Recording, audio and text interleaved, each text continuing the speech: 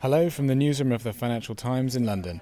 I'm Josh Noble, and this is News in Focus, where we offer our insights into the global news stories that matter.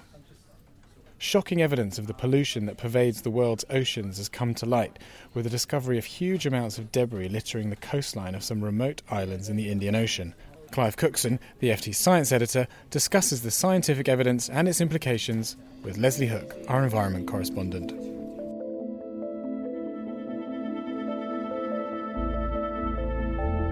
So, Clive, where exactly are the Cocos Islands and what was found there? The Cocos Keeling Islands are pretty remote. They're about 2,000 kilometres northwest of the nearest point of Australia. They're just within the Indian Ocean. What was found there is really horrific amounts of plastic debris across the beaches of these 27 islands, only 2 of which are inhabited. The researchers estimate, and they say this is a very conservative estimate, that there were 400 million individual pieces of plastic, weighing a total of 238 tonnes. So, a truly horrific amount of rubbish. And how does one go about measuring that tremendous amount of plastic? I mean, did researchers physically count each plastic straw, or how did it work? They did. This team of 4 Australian researchers, led by Jennifer Lavers from the University of Tasmania, they did it as professional surveyors would, just making sure that they looked and counted the plastic on every beach, and not just on the surface of the beach. They went down 10 centimetres. And one of the shocking findings of this survey is that 90% of the waste that they found was not visible on the surface. As Jennifer told me, that's just the tip of the iceberg. So if you look at what looks like a pristine beach because it's been cleaned up, there might still be horrors under the sand. Tell me a bit more about the items that they found. What was prevalent? It was a horrible cross-section of single-use plastic items. They found, for example, 373,000 plastic toothbrushes. Wow. And also they found almost 1 million shoes. Now, these islands are in the path of something called the Indonesian through-flow current. So they're taking in items from right across the Pacific, which are flowing past the gap between Indonesia and Australia into this part of the Indian Ocean. So they're collecting stuff from right across both shores of the Pacific. And because it's a global ocean, they're collecting stuff probably from the Atlantic too. Now, this report comes at a time when there's been a surge in research into plastic waste in oceans. What's been driving this surge of new research, and what does it tell us about the human impact on the natural world? I think it's only recently that the techniques have been developed to investigate what may be the most pernicious forms of plastic waste. And those are the microfibers and microparticles of plastic. And research labs around the world are finding new ways of looking for those. I mean, part of the driver is to find out what is happening to these plastics when they get into living organisms. Jennifer Lavers, the leader of this project, is also looking at what happens to plastics in seabirds, and she's going to be publishing some stuff on that later this year. But we already know that it's having a bad effect on wildlife.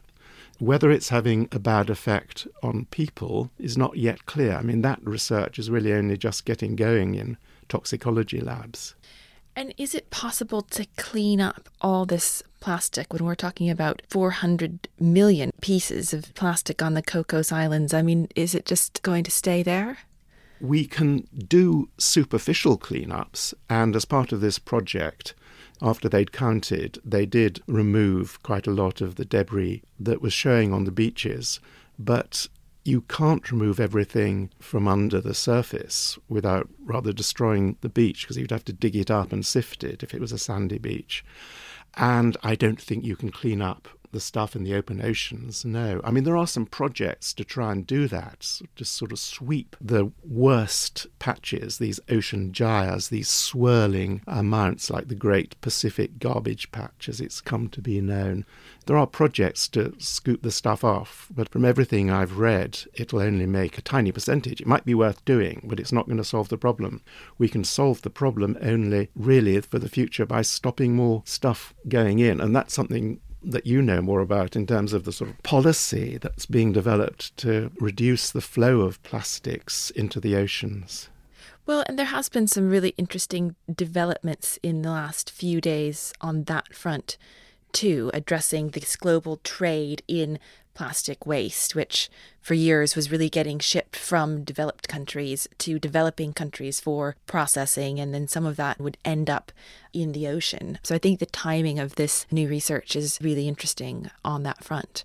And earlier this month, we saw the UN vote to approve amendments to the Basel Convention, which will have the effect of making the trade in plastic waste much more difficult and will really cut down on the volume of plastics that are getting shipped around the world, particularly from developed to developing countries. What are the targets, roughly, and how can it be enforced, this cut down? Well, the Basel Convention is a treaty that was designed to address hazardous waste. So think of asbestos and incinerator ash.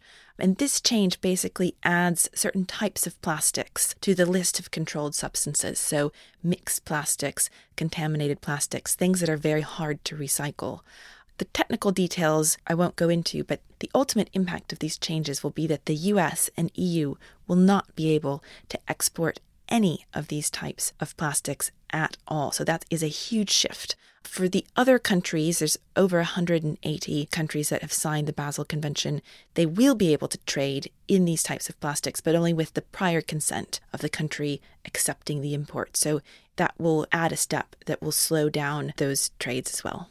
So if wealthy countries can't export their nasty plastics, are they gearing up to recycle them at home? Is Britain, for example, is the US actually doing something to keep its plastics and recycle them properly here? Yes, so we've seen a huge surge in investment in the US, the UK, and across the EU into recycling facilities that are closer to home. Historically, China was, of course, the biggest center where all this recycling took place. And now that the trade patterns have shifted dramatically, we've in fact seen several Chinese recycling companies investing in plants all across the States to take their business there. This is often an energy-intensive and highly polluting industry, so it's now going to be a bit closer to the source of where the waste is coming from. And how do you think we're getting on with actually consuming fewer of these single-use plastics, the plastic straws, plastic cups, and all those other things that are causing the pollution?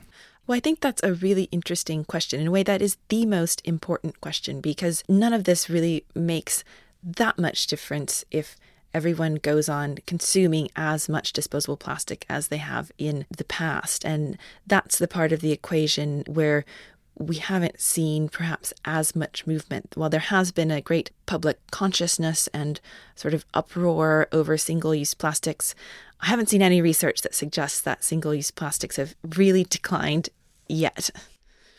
But in our new FT home, Bracken House, there are no plastic cups and straws or anything like that, so we're doing our bit. That's true, we are. That was Clive Cookson, FT Science Editor, talking to Leslie Hook, our environment correspondent. Thanks for listening. Don't forget, if you missed our recent episodes on Twitter chief Jack Dorsey's fitness regime, the WhatsApp spyware hack, or the US-China trade war, you can find them all on the usual podcast platforms.